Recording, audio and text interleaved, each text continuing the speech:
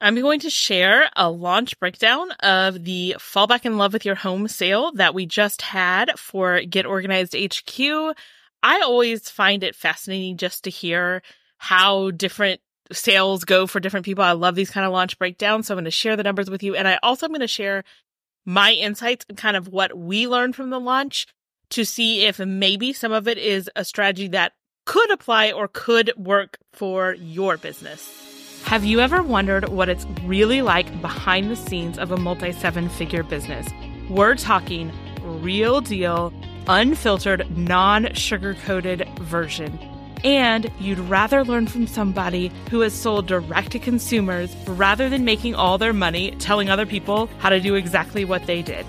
Well, you're in the right place. I'm Laura, your host of Get Profitable HQ. If I can do this, starting my business as the shyest person I know and running it today with 2 small kids, hobbies, travel, a chronic illness, and actually a life, then I know anyone can grow a successful business. Tune in each week for value-packed content to help you feel less alone in your journey to grow your business and for practical strategies to help you get to the next level, whether that be to quickly grow revenue and profit or grow slowly and be more efficient and spend less time in your business.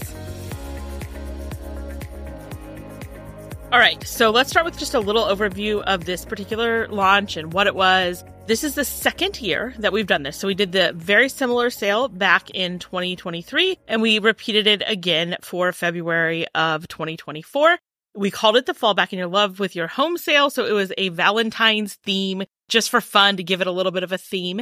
And this is the style of sale where it lasted for 6 days, and it was a mystery sale, meaning each day of the sale, something new was on sale, but you didn't know what it was going to be. So it has that like curiosity factor of you wanting to open your email to see what product is going to be on sale that day. And all the products that are on sale are a pretty decent discount. It's not like, here's 10% off. Like, they're a pretty decent discount. Each of the first 5 days of the sale, it goes to a product on a sales page, and every product has an order bump and an upsell. That's critical to increasing the total dollar value of the sale. And then on the last day of the sale, we brought everything back on sale, and everything in our shop was 25% off. So they could get all the deals, and then the 5 deals that were deeper than 25% off were that same discount on the last day to just have fun and encourage everyone to go crazy shopping and buying whatever they wanted. So that's the structure of the sale. One very big difference between last year and this year is that last year it was an opt-in only sale. So we sent out a couple invites ahead of time to say, hey, put in your email address or click this link if you want to know about the sale. So we were not sending the sale to our entire list. We were only sending it to people who had opted in and said, hey, I want to get this sale. This year, we decided, hey, so when we did the opt-in, we had about 6,000 to 7,000. It was increasing a little bit over the week, but on the last day, it went to 6,700 people. This year, since we were sending it to all of our warm subscribers, that was about 157,000 people. So you would think you would sell more by sending it to more people. All right. Well, we'll talk about that. So that was a strategy. We also do a similar style sale every Black Friday. We've done it for about 3 years in a row now. It goes extremely well. We sell more every year in our Black Friday sale just because I think people are in a buying mood. I had wondered when we did this Valentine's sale last year if we would actually sell more because it's just a quieter time online. Like during Black Friday, people are getting a bajillion emails and all of that. But it turned out that we actually made about double both years. We made at least double in our Black Friday sale than we did in our Valentine's sale. So that's something to note. Also, something to note is that in 2022, our Black Friday sale was an opt-in only sale. And then just 4 or 5 months later in February, the Fall Back in Your Love with Your Home sale in 23 was also an opt-in only sale. This year, our Black Friday sale, we didn't make an opt-in only. We made it to where we sent it to everybody. Same with the Valentine's sale. And I just thought I would note that. And one of the reasons why I decided to send it to everyone is it seemed to increase sales a decent bit in our Black Friday sale. So I was hoping it would have the same effect this year of increasing our sales. We also do this in almost every sale that we have, but we certainly did it in this sale. We have a very prominent opt-out. So at the top of every email, it said, we only want you to get emails you're excited about. If you don't want to get any more emails about this sale, just click here and we won't send you any. So We pretty much always have an opt-out, but we really make sure on this one that it was very prominent. We also put at the bottom of the email, I think opt-outs are actually really good because if somebody is opting out, it's pretty unlikely that they were going to buy anyway because they're clicking the button saying, no, I don't want to hear about this sale. And they're doing it in a way that's sending positive signals to the email system. So we're getting even more clicks on our emails, which is helping them go into primary inboxes and things like that, and not bothering people with emails that they don't really care about. And what we personally have found is that people who opt out of one sale, they might buy something in another sale. So we kind of prefer that they opt out rather than unsubscribe. And it does actually help with unsubscribe rates. Our rates on this sale were similar to our rates on any general email that doesn't have anything for sale. So I do think it helps a little bit with that. So people who still want to be on the list can, and they don't have to get those emails. The products that we put in the sale, we try to alternate between quote unquote more expensive products. For that means $49 to $97 is our expensive products, and cheaper products in the $19 to $29 range.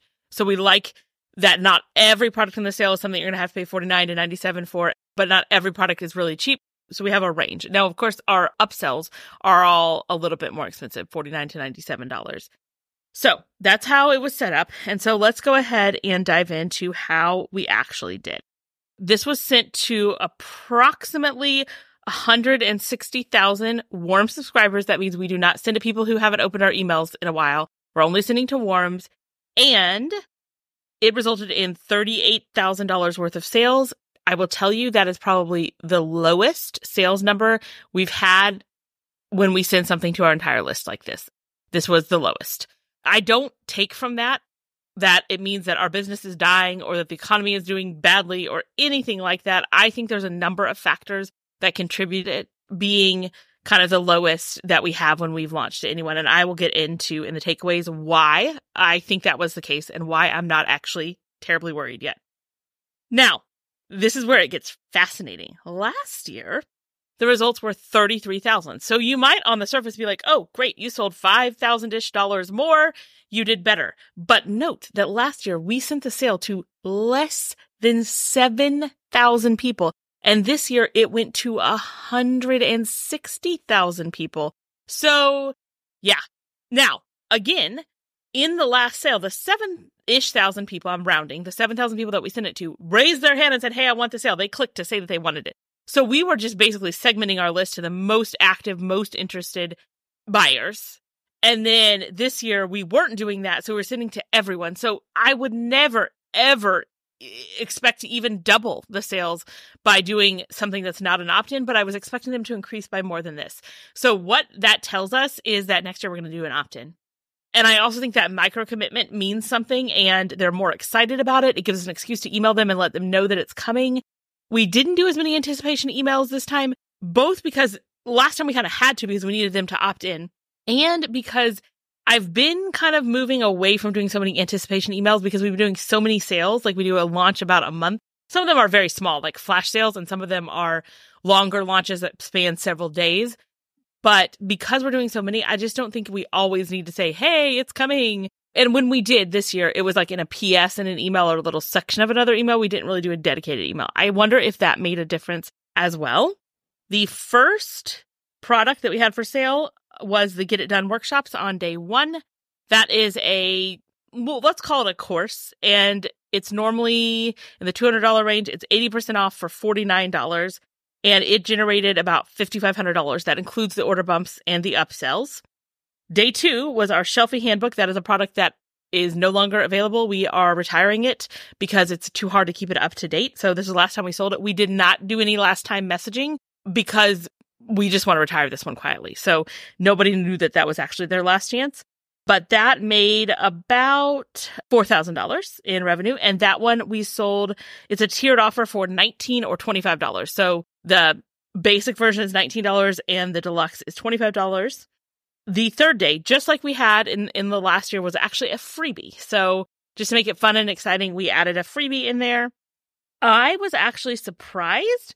I thought we would get more people opting into it because it was free. Now, we already had about 9,000 people on our list that already had it, but we had about 3,748 that clicked to opt in, and then they still had to put in their email address. So less than that even opted in. So like I said, I was a little bit surprised about that. And then there was a tripwire on it, and that tripwire resulted in about $2,000 worth of sales. But again, that's not surprising that it was lower because there was a lot of hoops to jump through. You had to say, hey, I want this freebie, and then put in your email address, and then be taken to the tripwire and choose to buy it. So that was no surprise to me that was our lowest day. The fourth day was our home headquarters binder. That is a tiered offer where you can get the print it yourself version for $29 or the printed mail to your door version for $84. And in total, that made about $6,000 in sales. And I have something else to say about this. This is embarrassing to admit, but you know what? Mistakes happen to everyone. We discovered much later in the day that we should have. The sale starts at 9 a.m. It was not until 4 p.m. that we realized that the entire day that we'd been selling this, when the email went out at 9 a.m., when the text went out at 1 p.m. saying, hey, you can buy this binder, the printable version checkout was in test mode. That meant you couldn't buy it. We didn't realize this. And in going back, we identified where the breakdown was and how that happened, because of course we have, our SOP in place. And it says, make sure, in like all caps, make sure you take the product out of test mode. We've actually never made this mistake before. This was the first time, but it was something that I knew to watch out for, because obviously that would be bad. If you don't take it out of test mode, then no one can actually buy it. And that's not a good, that's bad. So breakdown occurred because I was supposed to check over all of them, and I didn't realize that it wasn't out of test mode. And this one, I was like, hey, I don't think I need to check this over because we have sold this exact checkout many times, so it's good to go. Not realizing that the person who had done it had tried to test it and put it in test mode and not taken it out. So now we know that, and that's never going to happen again. We're going to double and triple check. Another thing that we're going to start doing is, why did it take us so many hours to realize that it wasn't working? You're probably thinking that, weren't people emailing you? Weren't people asking, what was going on? Did you notice that you weren't making any sales?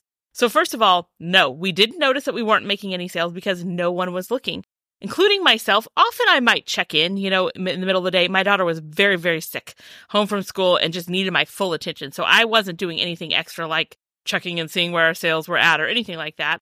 There was nothing in our procedures that state you need to check sales. You need to check the checkout to see if sales are coming in, so nobody was really watching that. We did not get as many emails as you would think. And I think it's kind of one of those things where when you're checking out, it's a lot of effort to compose an email.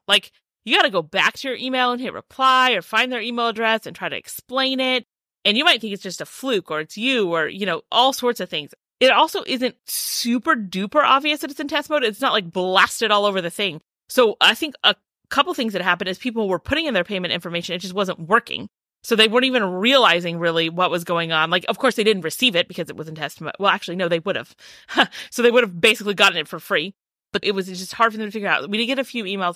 It also took a little bit more time for us to realize. So that's another thing that we are working on, is having our person who's answering the emails, if anyone has a problem, immediately investigate rather than just saying something like, well, try a different browser. Because as you know, a lot of times it is user error. The in-person just, something is weird or wonky, or they put a typo in their credit card. There's lots of reasons why a transaction might not work. And so I think one important lesson learned is that anytime someone emails, we don't just assume it's their, something wonky with them or that it's a one-off. We always go and investigate, because we'd gotten about probably 4 or 5 emails before the customer service was like, oh, I think there might actually be something going on. Let's go investigate this. So that's another lesson. And also we're putting into place where 30 minutes to an hour after sale starts, we're going to go check the checkouts and make sure that sales are coming in. So those are some of the things that we're going to do to try to mitigate that situation. And also we lost, if I had to estimate $2,000 to $3,000 in sales from that, but mistakes happen. It happens to everyone. These sales where you have a different product on sale every day, I'm telling you, they are complicated. There's a ton of tech set up for them. It's way easier tech-wise. That part of the job is way easier when it's just one product that's on sale for all the days. So those things happen. All right, let's get to day 5. This was our best day of the sale. And we sold Organize Your Digital Life product. It's a course. It's $97, and we made $11,000 on it. So that was the best day of the sale. Why was it the best day? Well, I have a few theories. First of all, our Organize Your Digital Life product just sells well. I think it's something that almost everyone on our list is pretty interested in, and there's not as much competition for that product, and it covers a lot of things, and for some reason it just sells really well. I will also tell you that it's on an ugly sales page. Very old branding, not even completely on brand, to be honest. It was like we used kind of a hybrid of some template and our branding, just nothing like our current branding. Not nearly as modern, much sloppier, not nearly as clean. Like, I'll just be honest, I call it ugly, but it sells. So we haven't changed it. So a lesson there, time and time again, is we can tend to assume that the most beautiful looking sales pages are going to sell better. That is not necessarily true. The point of a sales page is not for people to look at it and say, ooh, that's a beautiful design. The point of a sales page is to sell, get them to click to the checkout. So sometimes that is better accomplished with a quote unquote uglier design. That said, we do have on our list in the shortish time frame that we are going to redesign the sales page, have our graphic designer, who she did not design this one, but we're going to have her design it, make it look better, make it look more on brand, make it look more modern and clean, and see if that helps. But I'm saving the old one just in case for some reason it doesn't, and something about that old one resonates with people. We've got it in our back pocket to go right back to. Also, I am beginning to believe that a lot of it is there's more pent-up demand because we had not featured this. It's an upsell on tons of our products because it does so well. So people have seen it many times as an upsell. That means you got to purchase the product, and then you are given the opportunity to add this onto your order. But only a small percentage ever see that because you have to purchase something to even see it. And even then, you only see it once. Like, it's not all in your face. Like, you purchase something and then you see, hey, do you want to add this onto your order? And you say yes or no, and you move on with your life, and you've only seen it once. We haven't featured this as a standalone product in well over a year, maybe two. And so I think that had a lot to do with it. Like, there were just more people who didn't already own it that wanted it. And for all the other products, some of them were featured in November sale or other standalone sales. And the more we feature a product to the audience, the more people end up having it. And we've already sold it to people in our audience who want it. Also, people like things that are new. And so I think that is one of the reasons why it did well and why it did better than, say, the Get It Done workshops on day one. From that, we are now embracing, we went through a period where we were trying not to create so many new things, and we were trying to optimize what we had. And we are now shifting to, let's create more new things. We're going to make more money, probably faster and easier, by just putting out more new content than we would by continuing to optimize. Especially once you've done the most obvious things with optimization, we will be better off. Not every business is like this, but for us, I think we will be far better off by creating more new things. So we're embracing that. And we're going to do that going forward. So now, whatever we might put in our sale next year might be something that we've only launched once and they haven't seen as many times, and they might still want that item. But again, this is how it works with my business and my audience and low ticket offers. I realize it could be pretty different for people who maybe you have a different type of business, you have a higher ticket item, and it's more of a signature course that people start dreaming about. But that's not really the way we do things. Our last day, where everything was back on sale in the shop, generated $8,600. So that was our second highest day. So those were our results. Let's talk about a few more things that we learned from this particular sale. So I already mentioned that we are planning to do it as an opt-in sale next year. I think we'll still do our Black Friday sale as a non-opt-in, but this one will definitely be an opt-in sale. I actually think that will have the same results, sending to fewer people. Also, it doesn't waste as much of our selling power because now we've done a launch where we sent them 6 emails and 2 on the last day. And so we had to take our next launch, and it's only going to be more of a flash sale because I don't think we have enough bandwidth to do full launches every single month. And by bandwidth, I don't mean in terms of us literally having time to do it. I mean in terms of our audience not feeling sold too much. You know, you've got to hit that happy medium. And so I think that had we done it as an opt-in sale, we still could have in a month come and done another proper launch because the people who opted in were raising their hands and saying they wanted it. But now I think we have to shorten our next sale because we just did a full launch, and that will generate slightly worse results in our next sale because we can't make it quite as intense as we would have. Again, like I just talked about, last year's sale, the home headquarters binder was the thing that made like $15,000, literally more than the highest day in this sale being sent to only 7,000 versus 160,000. So, wow. And the reason is that is the first time anyone had seen the home headquarters binder on our email list. We had been selling it strictly on ads. It was a product we created for ads, and we hadn't really had a chance to sell it to our own audience yet. And so that is why. That is absolutely why it was brand new. They hadn't really seen it. And even though we excluded a lot of people who already owned it, who had come in on it from ads, but there was a ton of people in our audience who hadn't seen it. So this is reinforcing the plan that we had already had in our mind, that we need to start increasing the number of times every year that we put out new products, and we need to make new products faster. We also learned that ugly sales pages can do well. We also saw very much a spike in sales right when we sent out the email and right when we sent out the text. So we know those are effective. Text marketing is effective. Obviously, we have a lot of people on our email list that are not signed up for text messages because it's a lot bigger ask for someone to give you their phone number. That's fine. And you'll never get, everyone on your list signed up for text messages. We have about 15,000 people on our text list. And with our text list, they can't really opt out. Just because it's not because I don't want them to be able to opt out. It's just because I don't have a good, easy way for them to opt out. I also have worked really hard to integrate our email service provider ConvertKit. And that's kind of like our master of knowing who has what product and all of that with our texting service, which is Slick Text. But it's very hard and cumbersome. And we're not as deeply integrated as I would like to be. There's no direct integration. You have to go through Zapier. It's pretty time consuming to set them up. They've also Slick Text limits the number of custom fields we can have. They kind of indicated to me when they were trying to get me to stay with them instead of go to another texting company that they could increase the number of custom fields. But once I signed the year-long contract with them and then we're like, hey, can you do that for me? They're like, oh, actually, our development said we couldn't do it. So that's a little bit frustrating. So I'm limited in how up-to-date I can keep it, meaning I cannot have a record in Slick Text of everything. I can't have a record of who owns every product. For example, I'm not sending a text to someone who owns that product. I do get around it a little bit. I also, we're not tracking who's opting out of the emails and opting them out of the text. Texts are really not like emails, like where we can just, technically you could probably have a text where they could click to opt out, but they can only be 160 characters. That includes the hyperlink. We do shorten the links, of course, as short as we can, but there's just not enough room in the text to say, hey, would you like to buy this? This product is on sale. Buy it. Here's the link. Oh, and by the way, if you want to opt out of getting the text for just this sale and not everything else, click here. Like that's just doesn't fit in text. So we do send to everyone. My other reasoning is texts are really, really expensive compared to sending emails.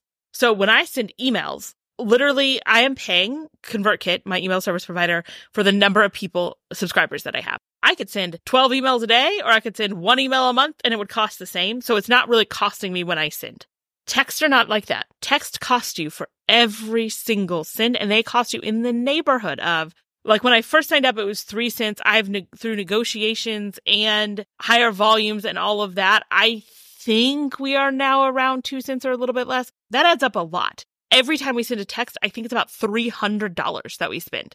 So if somebody doesn't want to be on our text list, I don't want them to be on there. I want them to reply, stop, and get off. So that's another reason why I am not as worried with texts about giving them opt-out opportunities. Also, we do send a text every day for a sale like this where there's something new on sale every day. That's kind of like an excuse to text.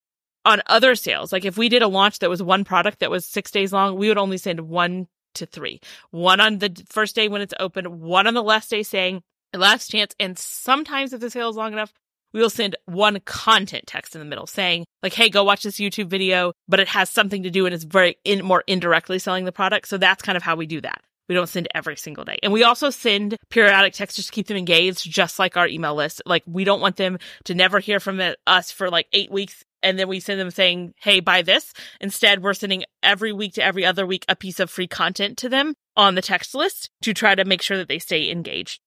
As far as the results that we can see from our text from Google Analytics, we're able to sort of see the sales that we made. It's far from perfect. There's a lot that it misses. It's a little bit possible for it to double count in some cases. It's a little bit hard for us to tell, for example, if someone bought the order bump or the upsell. So it's not perfect, but we were able to see that almost every text generated, with the exception of one of the days, definitely generated more revenue than it cost to send the text. So they are definitely worth it. And I think we definitely get more sales than we would just sending emails because people really see the text. And we also time it to where the email goes out at 9 and the text goes out at 1. So you might see it, in the morning, you're like, I kind of want that. And then when you see the text, you're like, oh yeah, I got to remember to do that. So I think the text messaging was effective.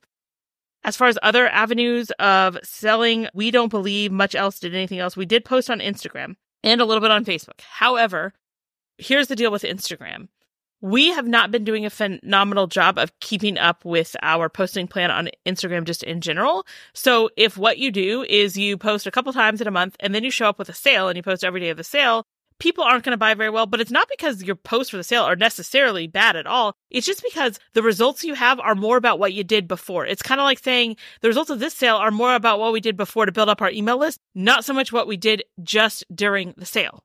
So that's something to keep in mind. And we also are planning to start improving our posting on Instagram in general in hopes that when we do have a sale, we have better results because we've been nurturing that audience and engaging with them, giving them helpful content on an ongoing basis. And we're not just showing up to say, hey, we have this thing for sale. You might want to buy it.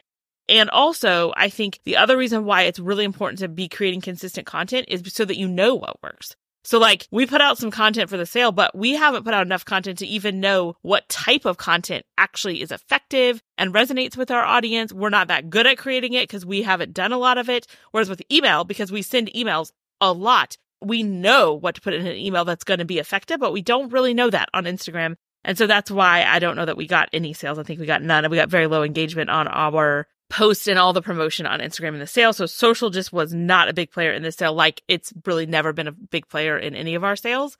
And we did not run any paid ads for the sale. It's just hard to run a paid ad for a sale where the thing is only on sale for one day. It's not really worth the trouble, I don't think. So there was no paid ad. So that's a good thing, is that we didn't really, have to spend anything on advertising for the sale. It was more like a lot of this is more gravy, I would say.